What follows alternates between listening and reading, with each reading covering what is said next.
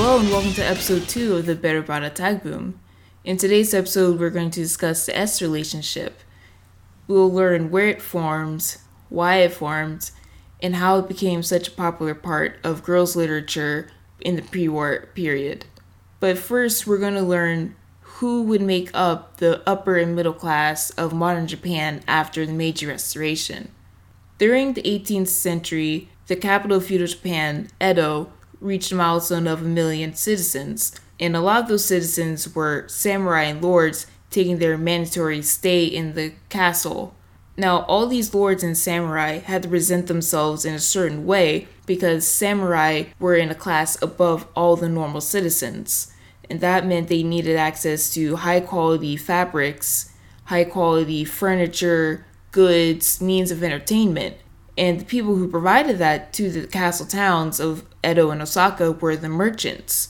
In contrast to the samurai, merchants were considered one of the lower classes of civilian society, with farmers being the highest class of civilian society, as the farmers grew the rice which provided the economy of feudal Japan.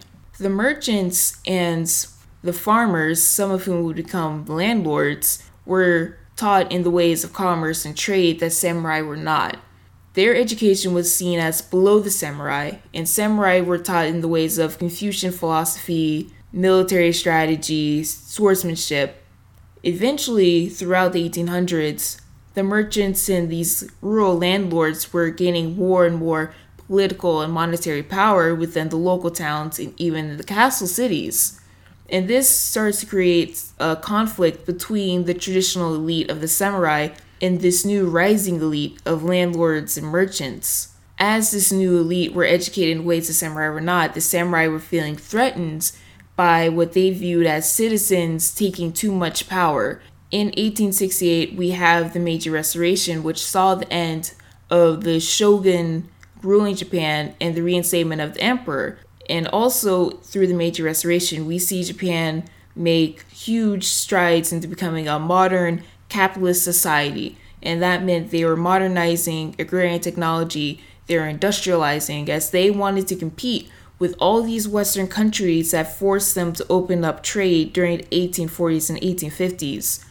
And in this new capitalist society of a modern Japan, we see the samurai become the bureaucrats, and these landlords and merchants become the upper and middle class of this new Japan. By 1872, 3 years of primary education was mandatory for boys and girls, but in 1872, we also only have one school in Tokyo offering secondary education to girls. Because of this, we see a lot of the new upper and middle class families have to send their daughters to boys' schools. And in order to go to the boys' school, they have to wear these boys' uniforms, and they also cut their hair short to fit into the environment. It was perceived as such an attack on Japanese values that in 1883, female students were banned from wearing men's clothing. Another reason there is growing backlash in the late 1800s against girls' education was that many girls' schools that were starting to open in the 1880s, 1870s were run by American Christian missionaries. And a lot of parents and people were fearing that these American teachers were going to teach their Japanese daughters the concept of individualism and make them lose touch with traditional Japanese values. So we start to see people pulling their daughters from these missionary schools and have private tutorships. But these private tutors weren't teaching what we would consider a real education. They were just teaching girls how to become proper women. And a phrase that will become used a lot during this era is good wives and wise mothers. So right before the turn of the century in 1899, the government passes the Girls' High School Law, and this sets a national curriculum for all secondary schooling for girls. Girls' schools were now supposed to be 5 years of education between the ages of 13 and 18, and they would provide a pro-state education, as during the Taisho era, Japan will become militarized and start colonizing countries in East Asia and the Pacific. And it would also use Confucian values and philosophy to instill proper femininity in girls.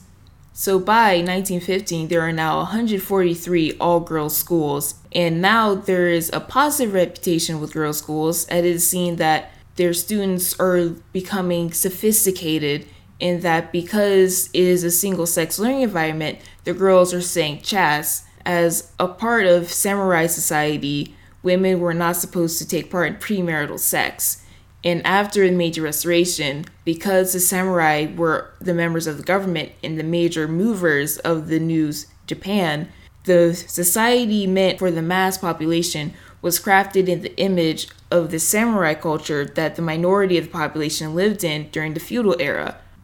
Another key thing that these missionary schools and the missionaries themselves were bringing to Japan was this concept of spiritual love, which would be called ren-ai in Japanese. In feudal era, we had concepts that are literally translated as lust and human connection. Lust was seen as a thing that men partook in. Common heterosexual stories during feudal Japan would be that of samurai having relationships with prostitutes and the geisha. But if women participated in sexual relationships with men, they would almost always be punished in some way in these stories. Because again, samurai society said that women needed to be chaste. But writer Kitsumura Tokoku for the magazine Jokaku Zashi said, quote, "Love is the secret key to humanity." This concept of spiritual love was also brought over through European novels, and we see writers in the early 20th century adopt this concept of a spiritual love, a connection between men and women, not rooted in lust, but more in a intellectual connection between individuals. And because of this rising popularity of this new idea of love, this also helps bring more people to the idea that yes, women should be educated because women need to meet the intellectual level of men in order to have a healthy relationship. Many of the writers of the early 20th century in Japan that were proponents of spiritual love were very against the what was considered old ways of feudal Japan, the ways of ninjo and iro, of human connection and lust. They saw lust as something that would dirty the mind and would ruin any attempt at a spiritual love relationship between a man and a woman. Books like Ukigumo and Yobu no Uguisu were very strong proponents of this new concept of spiritual love, and they very much derailed iro and ninjo as the ways of old feudal Japan. Many of the characters in these two novels felt that the flirtation and the promiscuity rooted in the feudal ways of iro were dirty and weren't compatible with a modern Japan. So as this idea of spiritual love is becoming more and more popular in heterosexual novels, we see writers and creators take this concept of spiritual love and adapt it into the friendships that would be formed in these girls' schools. It was seen that having heterosexual relationships in girls' literature would be too distasteful or possibly stressful for these young girls because heterosexual relationships then bring up the issues of marriage, pregnancy, all these other factors that pressure women in a heteronormative society, whereas books focus on friendship can actually focus on the mechanizations of the relationship between two people without all these outside factors that can muddy up a relationship. Now, a key thing to keep in mind about the S relationship was that homosexual acts were not taboo in feudal Japan because the homosexual identity as we know it in contemporary society in the West was not in Japan at the time. And during the early 20th century, the homosexual identity from Western philosophy was coming into Japan, but again, it wasn't truly taking the effect as it was in the West that homosexual acts equates a homosexual identity and what a homosexual identity is. We don't see that belief even up through the 20s and 30s in Japan. So the S relationship, as easy as it would be from an outside viewpoint in a contemporary Western country like in America or in Britain, It's easy to try and declare S relationships as gay when they weren't. And this isn't to say that there were no homosexual feelings or attachments in S relationships. This is to say that what we call homosexual was not what they were calling homosexual in pre-war Japan. If men and women who were unmarried were seen talking, conversing with each other, or hanging around the same space, that meant that there was probably trouble coming about. That meant that the woman was probably participating in unsavory acts. So many parts of a person's life before marriage in Japan was kept to a homosocial environment. There was no seen reason for you to be interacting with someone of the opposite gender and the opposite sex. In fact, during feudal and pre-war Japan, it was an actual taboo if you were committing sexual acts outside of your class. Cross-class relationships were a taboo.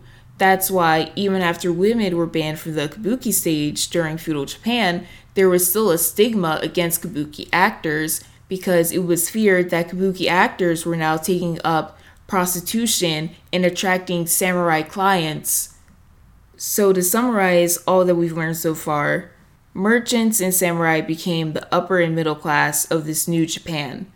During this era, if you were a young unmarried person, it was seen as taboo for you to hang out with anyone of the opposite sex, and that meant boys and girls were growing up in homosocial environments with just people of their same gender. So in all girls' schools, we see the concept of a strong friendship become romanticized because this is seen as a way of girls to learn the ways of a spiritual love, of an intellectual connection between two people in a safe environment without any of the dangers of interacting with boys.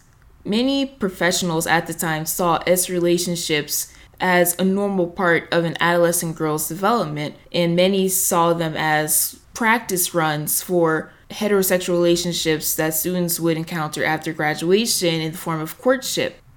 The main reason that sexologists and medical professionals at the time would see something wrong with a relationship between two girls were if the relationship took on a heterogender appearance, meaning you had a feminine woman interacting with a woman who took on a masculine appearance and masculine form of speech. That was seen as a taboo and that was seen as immoral. But if it was kept between two feminine girls who had the same ideals, this same femininity, it was seen as normal and it was often encouraged because, as mentioned earlier, it was teaching girls how to have an intellectual based spiritual connection with another person in the safety of a same-sex environment. So while the discourse of spiritual love in heterosexual novels were targeted towards adults and did feature physical relationships, the discourse about spiritual love for girls was focused on just the friendships between students in these all-girls schools, and it became a very popular genre in girls' literature in the pre-war era. And one of the popular books for that was Otome no Minato. Otome no Minato has a story that was seen as your prototypical S relationship. You had an underclassman coming to this school not knowing what an S relationship was. Someone, whether it was a teacher or another upperclassman, would explain to her what an S relationship was, and an upperclassman would send her a letter expressing the desire to form this exclusive relationship with her, and the conflict would usually be in the form of a love triangle between the underclassmen and two upperclassmen trying to become her one friend in this S relationship. Because the S relationship was seen as a model for a normal heterosexual relationship, it was between just two people. You could have friend groups, but an S relationship was only between you and one other girl. That was it.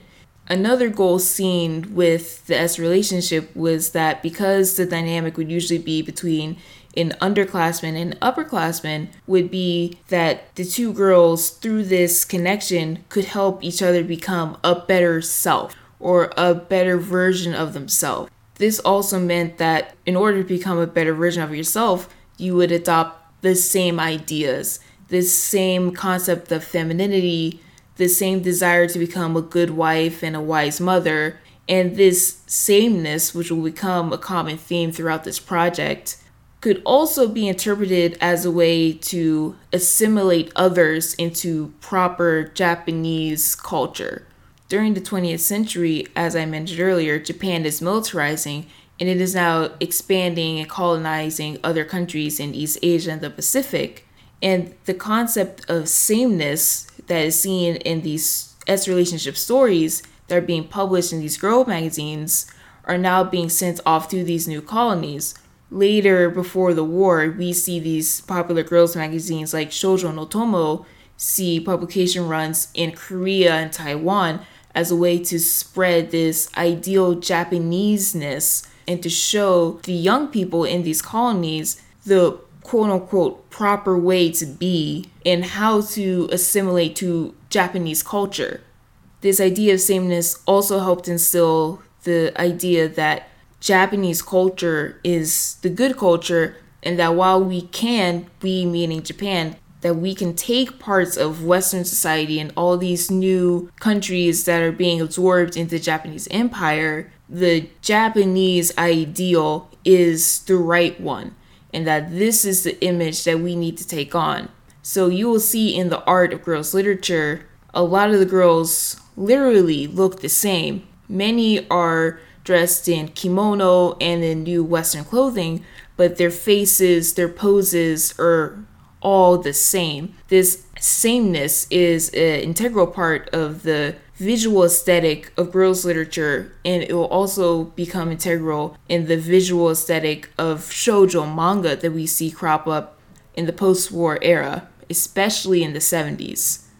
So to bring a short summary of what I've said so far, the merchants, the samurai became the upper and middle class. They started sending daughters off to school, but the initial wave of girl students are seen as masculine, and there's a rising backlash against girls' education. We have the Girls' High School of 1899 set a strict curriculum that's pro-Japanese state, pro-femininity. Because girls are now going to these same-sex schools, we start to see this creation of a specific culture that is just among the girls. And because, as I've mentioned in previous episodes, this boom of publications of magazines and books, there are now magazines being targeted specifically to these girl students, and that sees the birth of what will become known as girls' culture. Many of these magazines print stories that have themes of S relationships that deal with how to have an intellectual connection with other people, with another girl. And this also helps promote the idea of spiritual love that is seen as a proper way to have a relationship with a man once these students graduate and become of age. And an important thing to take note of is that the S relationship is not inherently homosexual, because homosexual acts were common in feudal Japan. It's not a subversion of this heterosexual society. A very common pitfall for a lot of, especially Westerners from Christian countries in contemporary times, looking back on feudal Japan and pre-war Japan, is to almost blindly declare all of these instances of homosexual sex or close physical relationship as gay, as homosexual, despite the fact that the homosexual identity and the politics around that identity were not a part of Japanese society during these times. And it is a wrong way to look at these phenomenon, but you have so many academics and anthropologists examining these parts of Japanese society and declaring that there must be a subversion of heteronormativity in these instances when there isn't. Like the Shinsengumi, which were the special police in late feudal Japan, there was homosexual sex among the men, but it was normal. That was not a crazy thing. As I mentioned before, cross-class relationships were the taboo of Japan. If you were a samurai and you had a relationship, say, with a kabuki actor, that was the taboo because you were reaching so low beneath you that you were dirtying yourself. It was not the fact that a man was having sex with a man. It was the fact that you, as a member of this high society, have now dirtied yourself interacting with such a low person.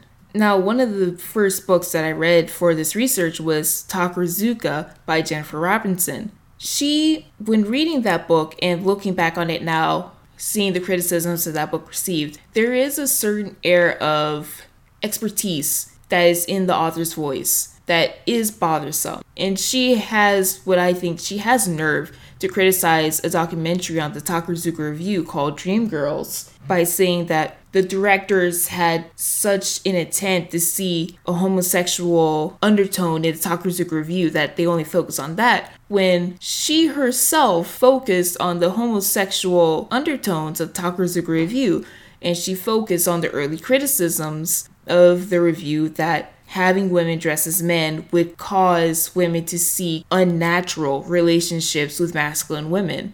And many Japanese academics criticized Jennifer Robinson's work because she did not view the S relationship and the Takarazuka Review in what they deemed was the proper context.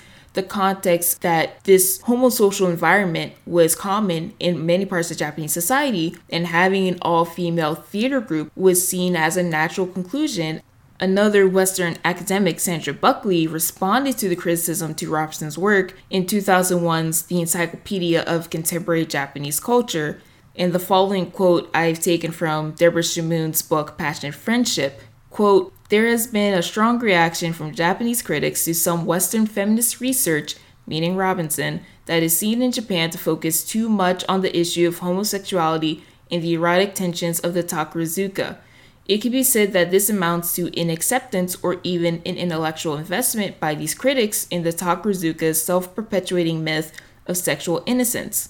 The theater has achieved such massive popularity that it has almost become sacrosanct and beyond criticism, and yet there seems to be much still to be gained from a critical engagement with the Takarazuka on terms other than its own self-defined image." End quote. Now, I'm in the middle of reading my second book on the Takarazuka Review, Gender Gymnastics, and the author of that book, Leonie Strickland, before page 5, she directly calls out Jennifer Robinson's work as focusing on homoerotic undertones, and she also criticized her translation work as focusing on homoeroticism and translating it in a way to make it seem as though there are a lot of homosexual undertones to these fan letters. And like I said, Jennifer Robinson has nerve to criticize the directors of this documentary, Dreamgirls. Fun fact, those two directors of Dreamgirls also directed the wrestling documentary Gaia Girls. But to say that these two women were focusing so much on the homoerotic undertones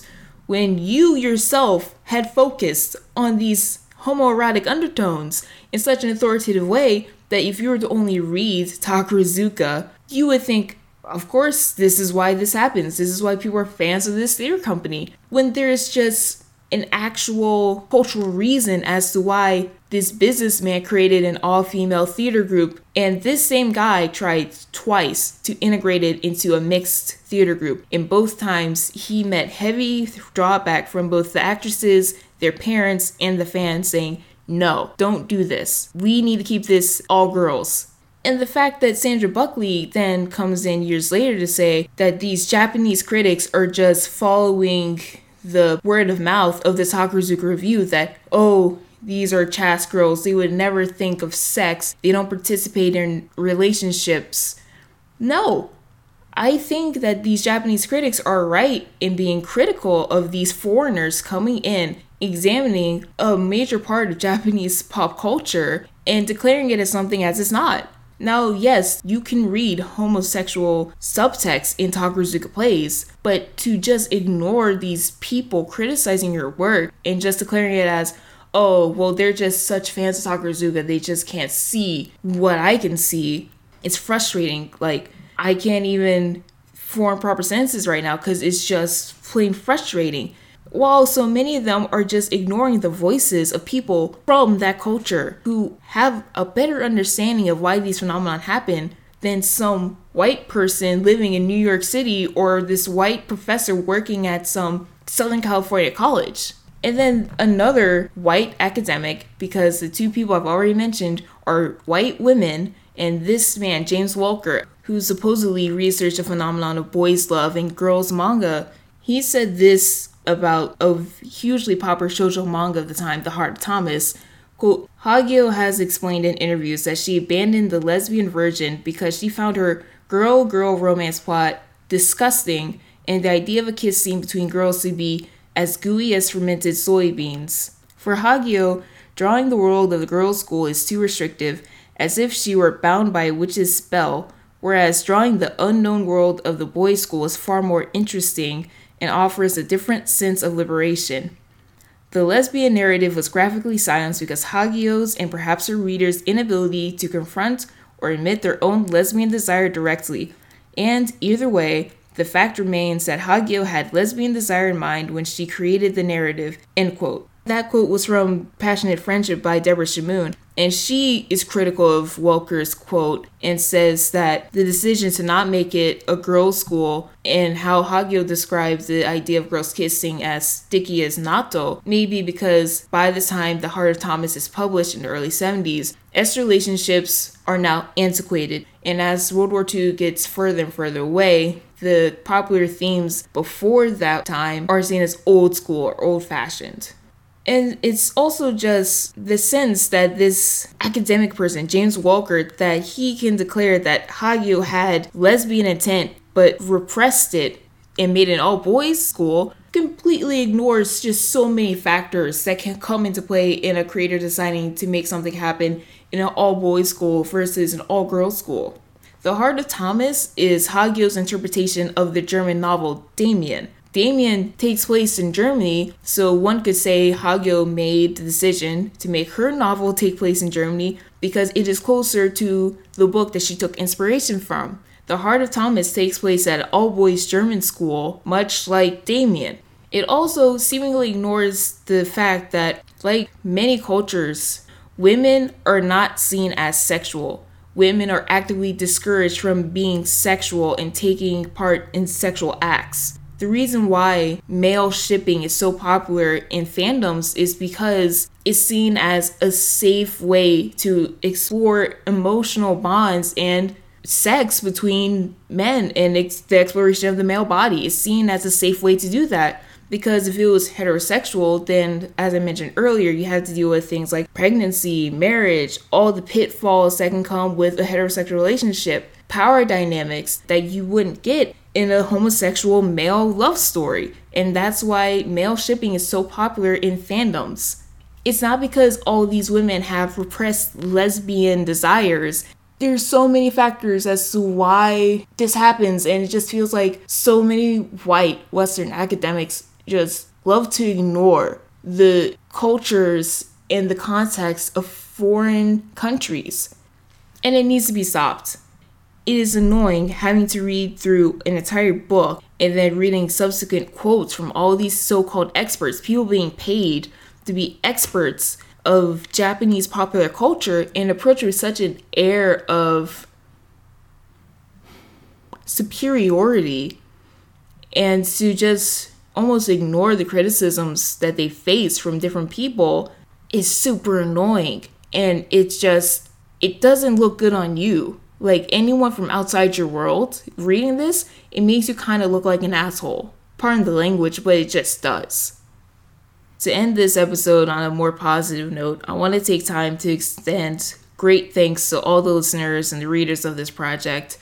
When I started my research last year, I couldn't imagine so many people reading and listening to what I had to say and write about the topic of why did Joshi wrestling become so popular in the 70s and 80s, and now why is it not so popular? So again, thank you to all the listeners, to all the positive feedback, the recommendations, the support from friends. I just want to say thank you, and hopefully this project lives up to your expectations, and hopefully you can take away some knowledge from whatever I am trying to express.